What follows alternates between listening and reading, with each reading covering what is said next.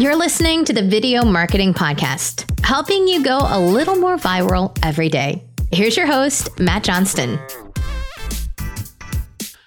Hey everybody, what's going on? Welcome to the show. I'm here with Jared Polin. If you don't know Jared is he has a huge YouTube channel, 1.3 million subscribers, photo and video stuff, and so much more.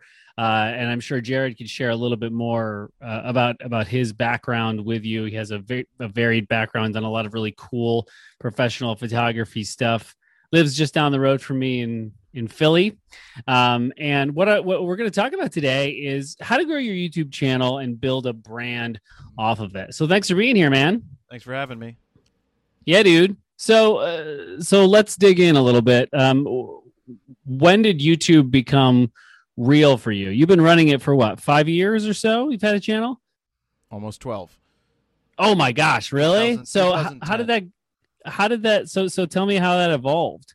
So one of the things that I started doing, I thought that if I started a YouTube channel that I would end up getting more jobs, and that didn't happen. What ended up happening is by posting videos, people started asking questions, and I figured if that person had a question, then someone else is going to have the same exact question. I might as well turn it into a video. So every question that came in became another video early on. And so I launched June 1st of 2010 officially as Frono's Photo. For a couple months prior to that, I was just putting up random videos under jaredpolin.com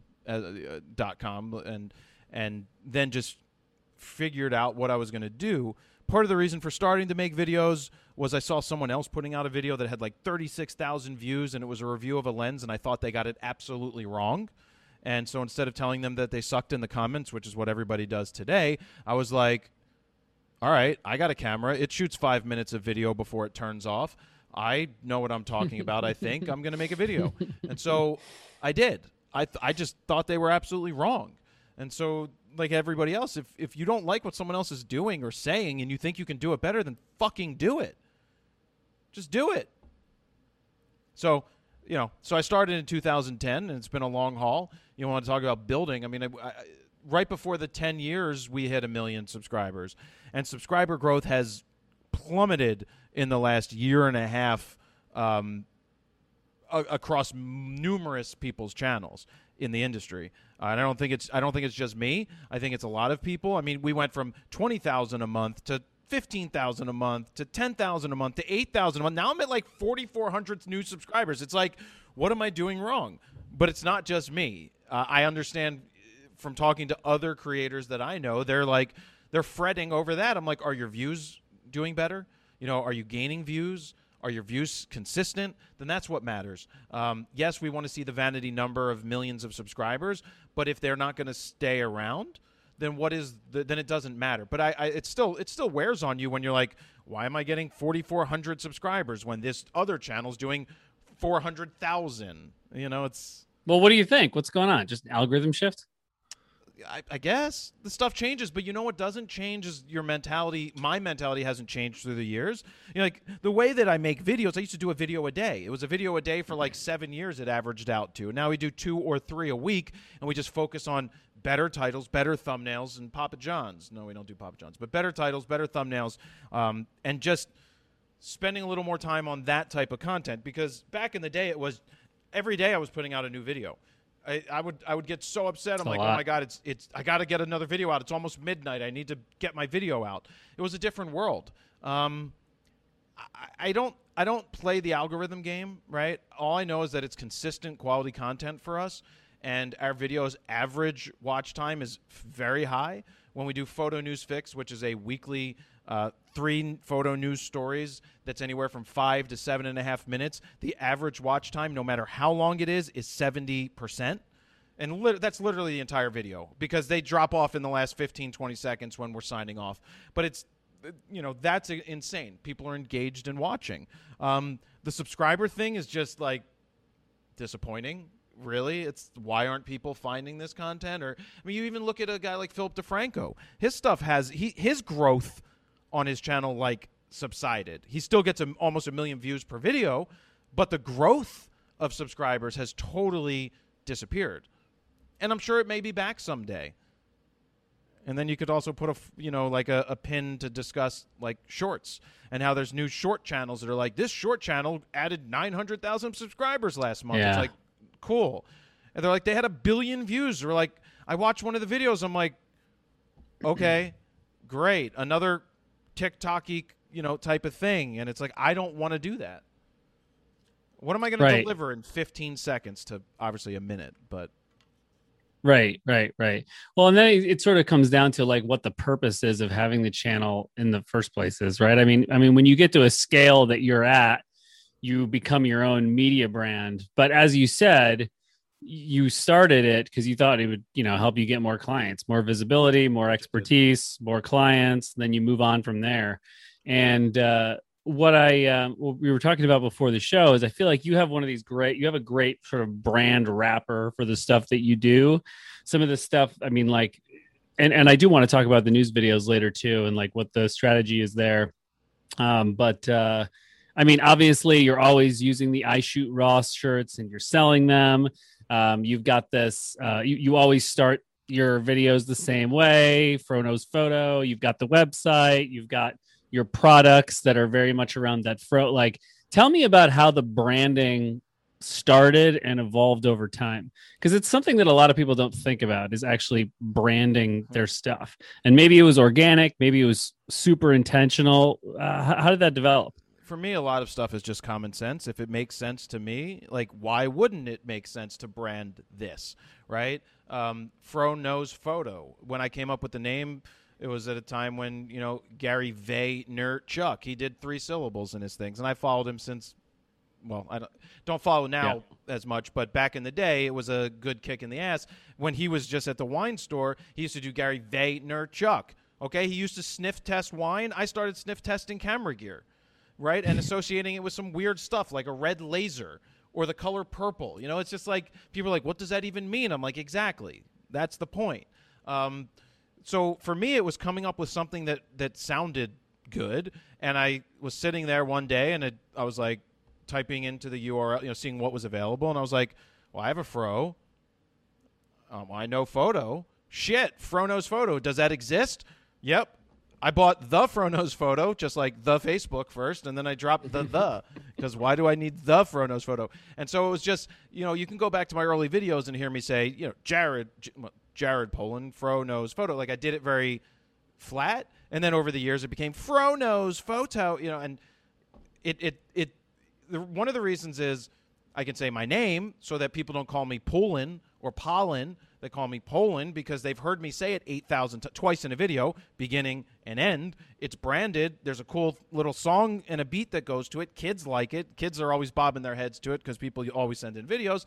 And I'm scootering down the street last night, and a car goes by, and all I hear them say is Jared Polin Frono, and as they're they do my whole intro as they're driving by, and it's just like it's awesome. Just one of those things that there's no.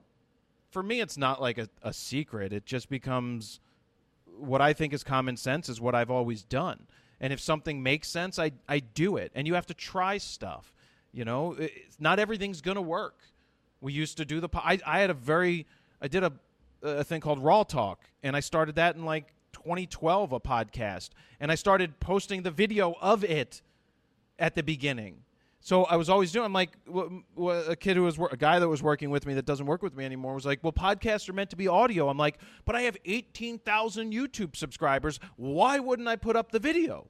And that was at the time. And so I did. I put up the video, and then it evolved into we had a set and we had moving cameras. And in this like 2014 and 2015, we had just a better show production than live TV, and it just became a lot of work. And I also didn't like how I came across on that. Live and more raw. And so I kind of pared it down and took the best segment of Raw Talk, which was Photo News, and came up with I like to call a new property of Photo News Fix. And that was a scripted video that's funny, that's quick, that gives people the news. I mean, it's like, think of John Oliver, right? It's a lot of John Oliver in there, a lot of the, plus 3 back in the day. And Talk Soup, I just started, and then it built. It was like 15,000 views at the beginning because I would put Photo News Fix in the title at the beginning, and what does that even mean? And then after a while, we're like, holy shit, this is like a video where we can actually do clicky titles more so, like Canon fails, right? And so because we can do clickier titles and deliver, it made those videos much better. And last year during the pandemic, we did 43 or 4, maybe it was 46 Photo News Fixes in the year, and 2 didn't surpass 100,000 views for us, and that was at the end of the year, but some passed 250,000. And so we were getting, for us to go from 30, 40,000 on a video to get 100,000 consistently was pretty big. So I think a lot of people who are starting their own thing, or even if they're at 2,000-3,000 subscribers, it can probably feel like, sometimes it feels like you're shouting into a void, and something like, how do you brand yourself? Like, do you need to even come up with an idea for that? I mean, like, what's the value in that you have seen? How have you turned that into business or a business? The fro is pretty recognizable. So not only walking down the street or anywhere I go, people can see me from a mile away because of the hair. The I Shoot Raw shirts, it's just a constant brand. It's in people's faces. At the beginning, I vilified someone, have an enemy. And that was Ken Rockwell, who so happens to be the nicest guy in the world. He just is all about shooting JPEG. And everybody who ever looked into cameras has encountered Ken Rockwell. And that pissed me off, too, because I thought his information that he was giving was wrong. Shoot JPEG. Do this. Don't shoot RAW. Shoot basics. And it's like, no. So I did a whole series just vilifying and countering everything he did, which it's the Howard Stern effect, right? It's not like I went out and was like, Howard had an enemy, I need to have an enemy. It just made sense to have the perceived enemy was the JPEG guy, and I'm the RAW guy, and then people got on board. But you can't always be negative. The more negative you are, and I'm very negative, but the more negative you become, it breeds negativity, and you don't want to continue to breed the negativity because it just gets out of hand. So how have you worked towards monetizing this brand over time? Oh, well, that was day one. 15 days or 10 days into launching, so like June 10th or June 15th, I launched my first I Shoot Raw shirt. It just made sense. I traveled with bands before. How'd they make money? They sold merch. Well, I can have some merch, so let me go figure this out. I had the shirts printed. I had them brought into my house. People would, hey guys, I have these I Shoot Raw shirts. Would you like to buy them? They're $11.99. I mean, they cost me like $8 a pop at the time, or $9. But every time I did a reorder, I ordered more, and my price would come down. And so I pushed the shirts and the merch hard for a while, and I would ship them all. I drew on the envelopes, wrote the addresses and shipped everything myself, folded the shirts, put a hair pick in with every order, put in stickers, and just did that year after year. Now I don't worry about the merch as much because the profit in the merch is not worth the time and effort. To put an employee on it. So I have it outsourced to another company that does it for bands, and they manage it and they handle it and they make sure that the customer service and everything is fine. I liked when we did it, but it's not worth it. I'm not saying it's not worth it. They're great items for marketing and branding, but when you can sell a digital product and you have a $90 digital product that after $2 or $2 and change is taken for fees from Stripe or from PayPal, and you're left with $87.50 for not having to lift a finger. Well, I mean, yes, you had to do all the work. Please understand there's a lot of work that goes into making that sale, but I don't have to sell a shirt at $20 that, yeah, I'll make $10 on a shirt roughly, but then I need to have an employee pick it and pack it and ship it, and you're taking away their time that they could be editing. So you have to find out where, and there's a lot of good services today that you can sell shirts. Bonfire is a really good one. I used them to do in the past, and we did like $25,000 for a shirt, and it was awesome. It's a little, you don't make as much money because I don't want to sell a $25 T-shirt. I just think that's asinine, but actually we do sell $25 T-shirts because there's the fees and everything that's involved. I always kept it low because it was about branding and marketing. It was less about making money off of shirts and more about people walking down the street wearing them.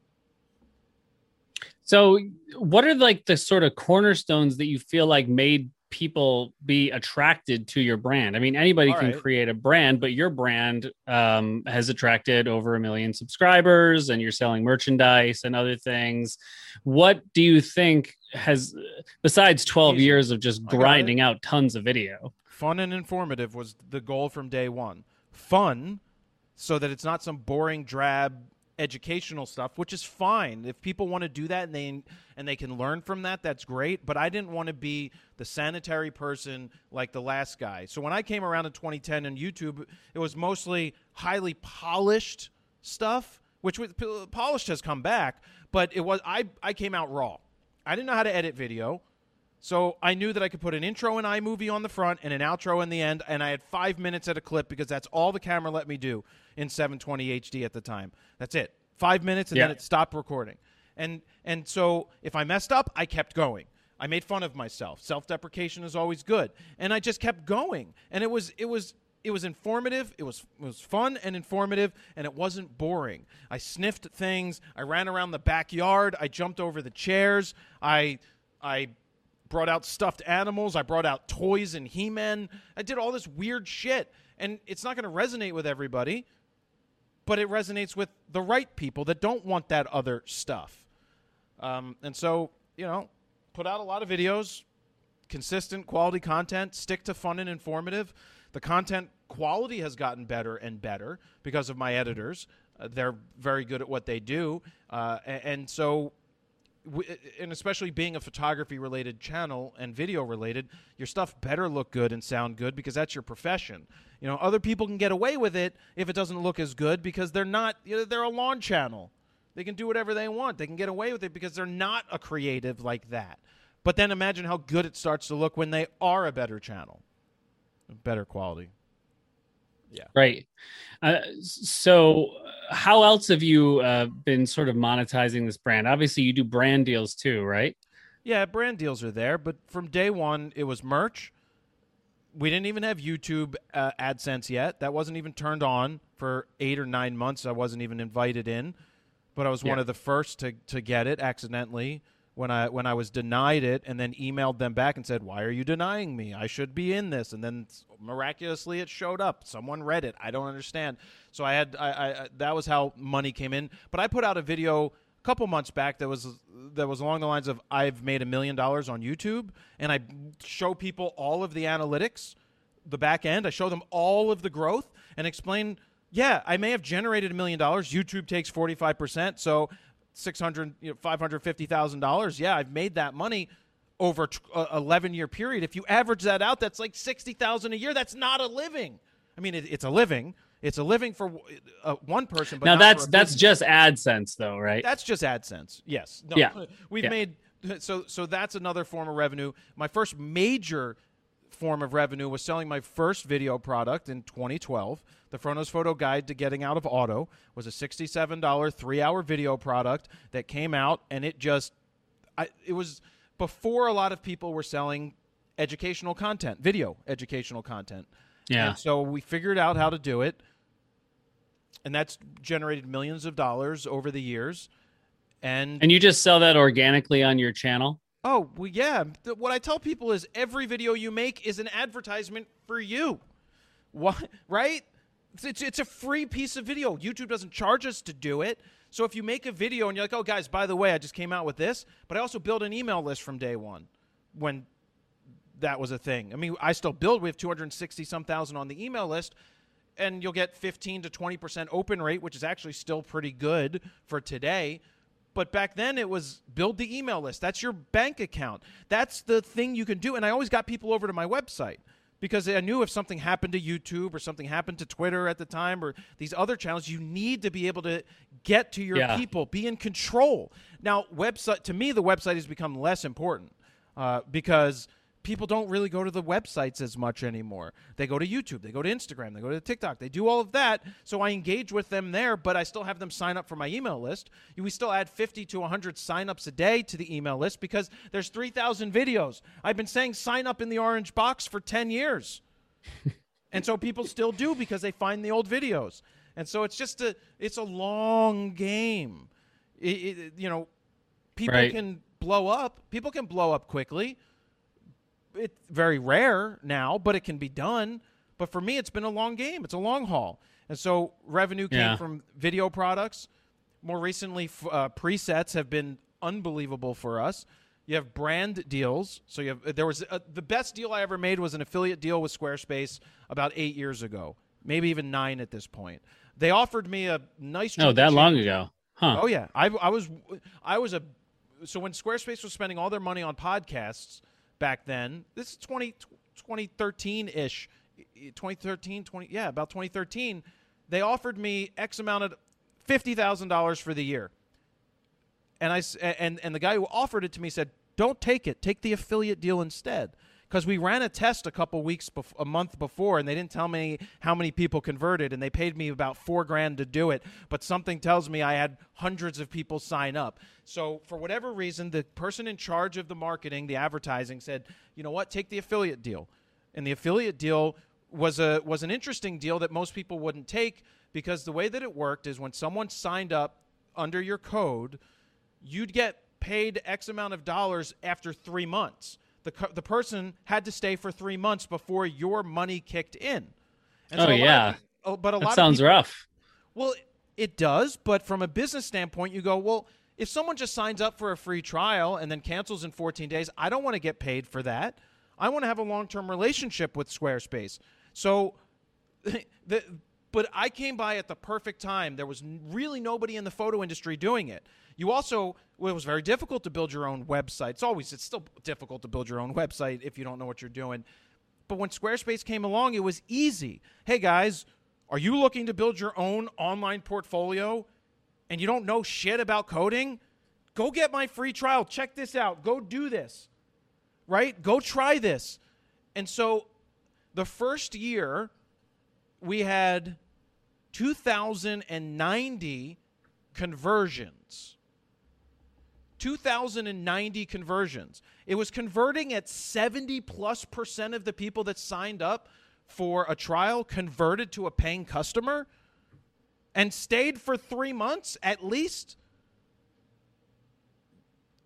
The number was $100 a sign up. It was 209,000 what's that? 209,000 with 2,090. It was $209,000. I mean, versus 50,000, because I took the chance on myself to do the affiliate deal because I knew that there was more upside. And the best thing about the affiliate deal sometimes is you're not beholden to them ever, because they can't dictate when your videos due. You didn't do enough videos for us. You have to do this, blah, blah, blah. No, with an affiliate deal, they only pay me if I convert. So they don't pay me anything if I don't convert. And so it converted and converted and converted. Right. You have more of that. Are you still doing deals like that? There's less and less affiliate deals today. Squarespace is still investing a ton in YouTubers. Yep. We have a deal with them, but it's no longer based off of affiliates. It's just based off of yearly. And what I can say about it is they tell you that you have a goal to reach. They don't tell you how many it is. They don't tell you how many you've beat it by. They'll tell you that you've hit 80% of your goal this month, or you've hit 100%. And if you hit 100%, that means you've surpassed it. Based on what? Like signups that are in your description? Whatever their numbers are based off of. Yeah, how many people sign up for trials. Like they have a specific link for you, and it's based on that. Yeah. Squarespace.com/FronosPhoto. Squarespace.com/FronosPhoto. Get your 14-day free trial. Use Fronos Photo at checkout to get 10% off your first order. But yeah, it's a very worthwhile deal. And if we hit 100% of our goal month after month for the last 48 months, whatever it is, then why would they stop if we hit the goal? And I always worry that will stop. And that's why you need 7 different buckets of income. You need revenue coming in from everywhere, because one's going to fail at some point. So. Right. Yeah, no, it's a good point. And one of the things that I've noticed that you do, you're very intentional about how you do your brand deals and your own products in your stuff. Like I I watch a lot of your videos because I'm a Canon guy, and there's so many people in the video world. I'm mostly in the video world. It's just all Sony, right? So I have watched your hour-long R5, R6 walkthroughs and stuff, right? And I think it's interesting how you sort of do programmatic, so almost programmatic ad breaks in your longer videos, but even in your 20-minute videos, your 15-minute videos, it's very, Well, where it's kind of like, hey, it's like there's like a break, and then you're very clear, like, I'm interrupting this to have a conversation about whatever it is, like your presets. Presets are, strong. We know that when we have a video that we know, like Canon puts out a new product, we know that's 100 to 200,000 view video. So we know that about 5, 6, 7 minutes in, hey guys, let me jump in here real quick and let you know that. Let me show you FroPack 3 in action. We see the numbers. We know that will lead to 3 or 4 days in a row of double the sales that we normally get for presets. It's there. But the great thing is those videos live on. And so when you've got hundreds and hundreds of videos that promote properly, you may lose some people that don't want to sit through the ad, but you know how you get past an ad on YouTube that's baked in? You hit the little arrow key that skips 10 seconds at a time. Whoop-de-doo, I hit it 4 times and I'm past your ad. It's not brain surgery, so don't fucking yell at me and leave a comment that you're tired of me promoting to you. Fuck you, I'm making free content. I don't even know if you do cursing on your channel, but whatever. Everybody gets mad. I'm a creator, and I have entrepreneur as well. Everybody gets mad when you try to sell anything. They just assume you should be working for free. So. Exactly. So we do those types, but there's different types of videos that we do. The videos that I've fallen off of doing that bring in a lot of subscribers are the educational content videos, because being that I've done this for almost 12 years, I've already made every single video about shutter speed, ISO, and aperture, and it gets boring for me. But I also know that if I was to update those videos, which I want to do, I'd like to do, but I get lazy at times, those would bring in new subscribers again. And so there's different types of videos that we make. Photo News Fix we call a short burn video. It's going to live for a week and then it's done. People aren't going to come back to that video a week later. Years later. The video that you talked about with the R5 walkthrough guide, it's almost an hour and 40-minute video, but that's we call long burn video. That's a video that will live on for 5, 6, 7 years, because when someone picks up that camera, the first thing they do is they look on YouTube for how to set it up. And so people have copied me. I've been doing that since 2010 or 11. I literally, before we could literally record the screen from the camera on the camera now, I plugged it into my Sony Vega 36-inch TV.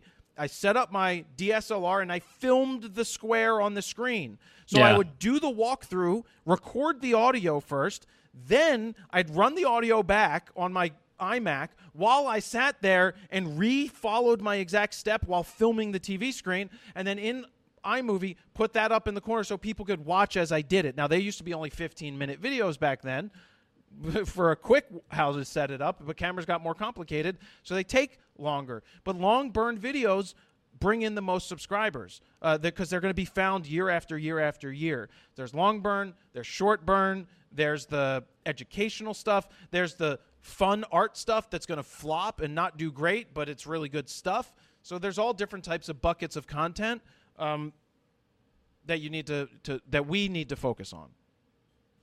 I think the news videos are super interesting because they have a very specific expiration date, but you can put sexier headlines on them. Absolutely. And I think what's interesting is you mentioned that people get 70% of the way through, but I've watched a bunch of your news videos, and they're structured in a very specific way to do that, right? Like, for example, your headline might, like, what was your most recent one?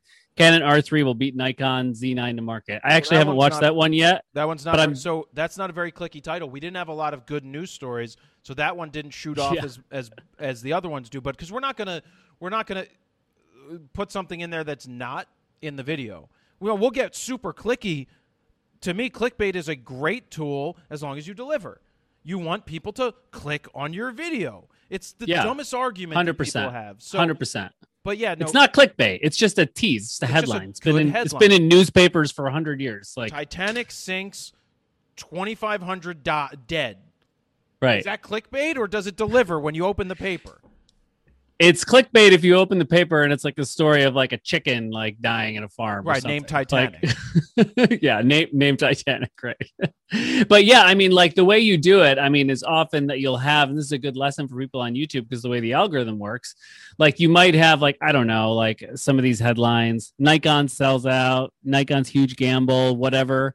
A lot of times I will click these videos because of that news, but that's at the end.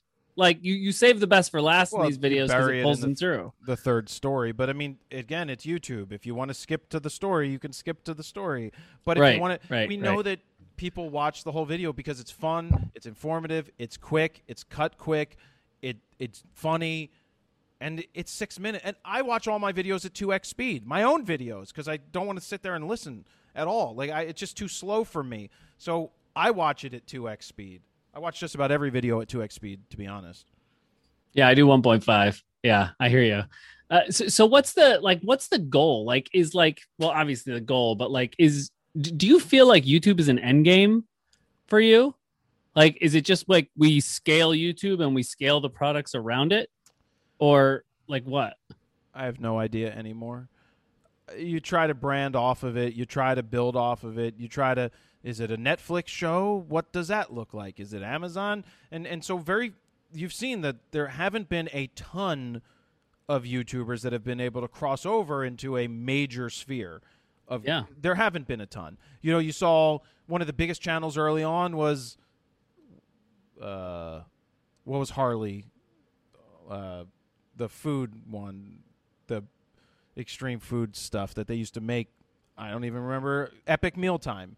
Yeah, Epic Mealtime was huge. Then they got a TV show, and then they disappeared, and it just died. Right? Maybe they got paid off. Maybe they made great money doing it, but they tried to make the jump. It didn't work. Or you try to see the late jump to TV. Why would you take Why would you take someone who's super successful in this world of the YouTube world and think that why do we need to get them to tune into NBC to be there when they can watch whenever the hell they want to watch? Because it's just old media consumption misconceptions, right? It's like, oh, well, TV is obviously bigger. But I think we're at a point now where we can't say that. I mean, YouTube viewership is higher than TV if you drill into the details. Yep. So YouTube could be an end game, but like, what does that mean for creators? Like, where do you go from here? Like, is the ceiling like $1 million? Like, can you get rich doing that? I mean, ideally you could build a brand where you could. And so then, you can build it you can venture into making an app, something with tech that can grow bigger, that you can then exit and sell and make millions of dollars, if that's even if possible. But some of the biggest YouTubers, MKBHD, can continue to do what he continues to do. He's in such a power position on YouTube because of his content. It's tech. Tech's always going to be changing. He gets those YouTube programs that pay him to make these other videos. He can do a brand deal to put a car review, do a car showcase, which I love the way that he does those brand deals because it's worth it. Take the money, man. If Buick's going to come along and say, because he did it not recently, it was over the pandemic. He showed off some Buick car, SUV, and the technology that was in it. It says sponsored by Buick, but who cares? Like, you watch people comment, like, you're a sellout. You're like, I enjoyed the video. I'm not going to buy a Buick, but I found it interesting that there's a heads-up display that pops up or that there's this other tech feature. Well, good on them. It's called marketing. And if you can get paid $100,000 or more to make that video, then absolutely take it every step of the way. You've earned it. And it delivers. It's not like he's saying, go buy this. He's just making you aware of a product. It's a weird space. When you're in the online education space at scale, like he is, like you are, I mean, having myself, like I used to run some big journalism programs, journalism video programs. And it was the same thing for us, right? People would be like, oh, do we have to make the like ethical decision? But it's different for you guys, but what's right? Ethics, though? But what are ethics? Like, I hear this from teachers. Subjective. Like, I can't do OnlyFans, a teacher. Like, I can't be nude on the internet. There can't be any of these pictures because I will be fired. I'm like, but that has nothing to do with you teach. Like, why are you kept at a higher standard than the president, the past president? Like, why are you at a higher standard? It's just like, what is ethics and what are morals? They're chosen by yourself. What is right to you may not be right to someone else, and what is wrong to someone else may not be wrong to you. As long as you're not hurting someone, right? Then just be and stop. It's just choosing my words properly here so I don't let something out, but it just gets super frustrating. The whole, do I want to go there either? It's just I'm self-editing in my head, but it's just be you. You have something to say. Oh, as my dad always said, it's better to have 50% of the people love you, 50% of the people hate you, than have 100% of the people not give a shit. You're not going to make everybody happy. If you try to make everybody happy, you make no one happy. So you're going to find an audience, but if you try to pander to the middle, that is the worst place to be, because then you're just so boring and nobody cares. So either don't worry about offending people because there's going to be other people that aren't offended, or just be yourself. Do what you think is right, and don't try to conform or copy what someone else is doing. You can emulate what other people are doing until you find your style. That's totally fine, because nothing is original. Anyway. Yeah, that's where it gets tough. Yeah. But I think you're a great example of that. I mean, polarizing in the ways that work and make sense to you, not polarizing to polarize, but being yourself and letting the people that are going to be drawn to you anyway be drawn to you. There's just so many, as far as YouTube goes, there's just so many channels out there. Here's how to grow your YouTube channel. And it's very easy to slip into it. They're bullshit. And people do you sell a product on how to make YouTube videos? I don't know. There's those other people that do. And it's like, wait a second, you're selling, it's like to get rich on the internet, how to make $1 million on the internet by selling a product for how to make $1 million on the internet. I made $1 million selling a product for how to make a product for selling, making money on the internet. It's bullshit. There's no secrets to this. There may be little educational basics that you could do, but I'm so tired of hey, I make YouTube videos, and like, I follow Graham Stephan. He's very good in the financial space, like really damn good. And every year he puts out a video on how much money he's made. And he's doing, 10, 15 million views a month, and it's like a $47 CPM in the financial space. He's like, I made $5 million off of YouTube AdSense last year. I also made this much off of selling a product for how to be a YouTuber. And that's where it gets a little rough for me. There is no secret to how to be a YouTuber. Make quality, consistent content. Have good thumbnails. Have good titles. Find your way into the world. There's no secret that anybody can teach you that's going to rocket ship you to stardom on YouTube. It just doesn't exist. So, I mean, if it costs you $100 and they give you some nuggets of information that you get out of it, then I guess that's fine. But don't fall into the trap of, oh my God, this person built their channel and I'm going to be able to do the exact same thing they did, because you just can't. You can't copy what someone else did and be successful at it if you don't have it. And some people just don't have it. And that's another thing. Not everybody's meant or capable of doing this. It's not to say you shouldn't try, but you can also find positions with companies that have people that are at the top that are capable, and you can be a supporting role to that. Maybe you're the editor. Maybe you're great at branding and advertising on the back end. Maybe you've got analytical skills. Maybe that's something that you can do to help build a brand, but you're just not the face of it. Yeah. No, that's good advice, because, most of people that are out there trying to figure out how to win on YouTube, they run into a lot of videos telling you how to win on YouTube. I think it's good advice. Just do your thing. Thanks, man. I appreciate the time. It's been real. Where are we sending people? To your YouTube channel? Wherever Pretty the hell easy. they want It's to just go. your name, right? You can Jared go to Fronos Photo. You can go to fronosphoto.com. You can go to YouTube. I encourage people to go watch the video on my YouTube trailer. It's you go to youtube.com/fronosphoto. It's a look back at where I started, and the first 30 seconds is a video I tried in 2008 where I fail. The video is like 10 minutes of me failing. We distilled it down to the 30 seconds, but the gist of it for that beginning is that was me. I was that guy who failed for 10 minutes straight, who couldn't articulate a word on camera at all. And then I was able to somehow flip a switch and just do it. And so it goes through the whole process. And you can go back to the old video. You can go on YouTube and look at people's first videos. You can see the progression. So I thanks for having me on. You got it, man. It was nice to have you. Thanks so much for being here. Yep, no problem. Cheers. Thanks. So I hope you're well and have an amazing, amazing weekend, rest of your week, whenever you're listening to this, and stay safe out there. Okay, take care.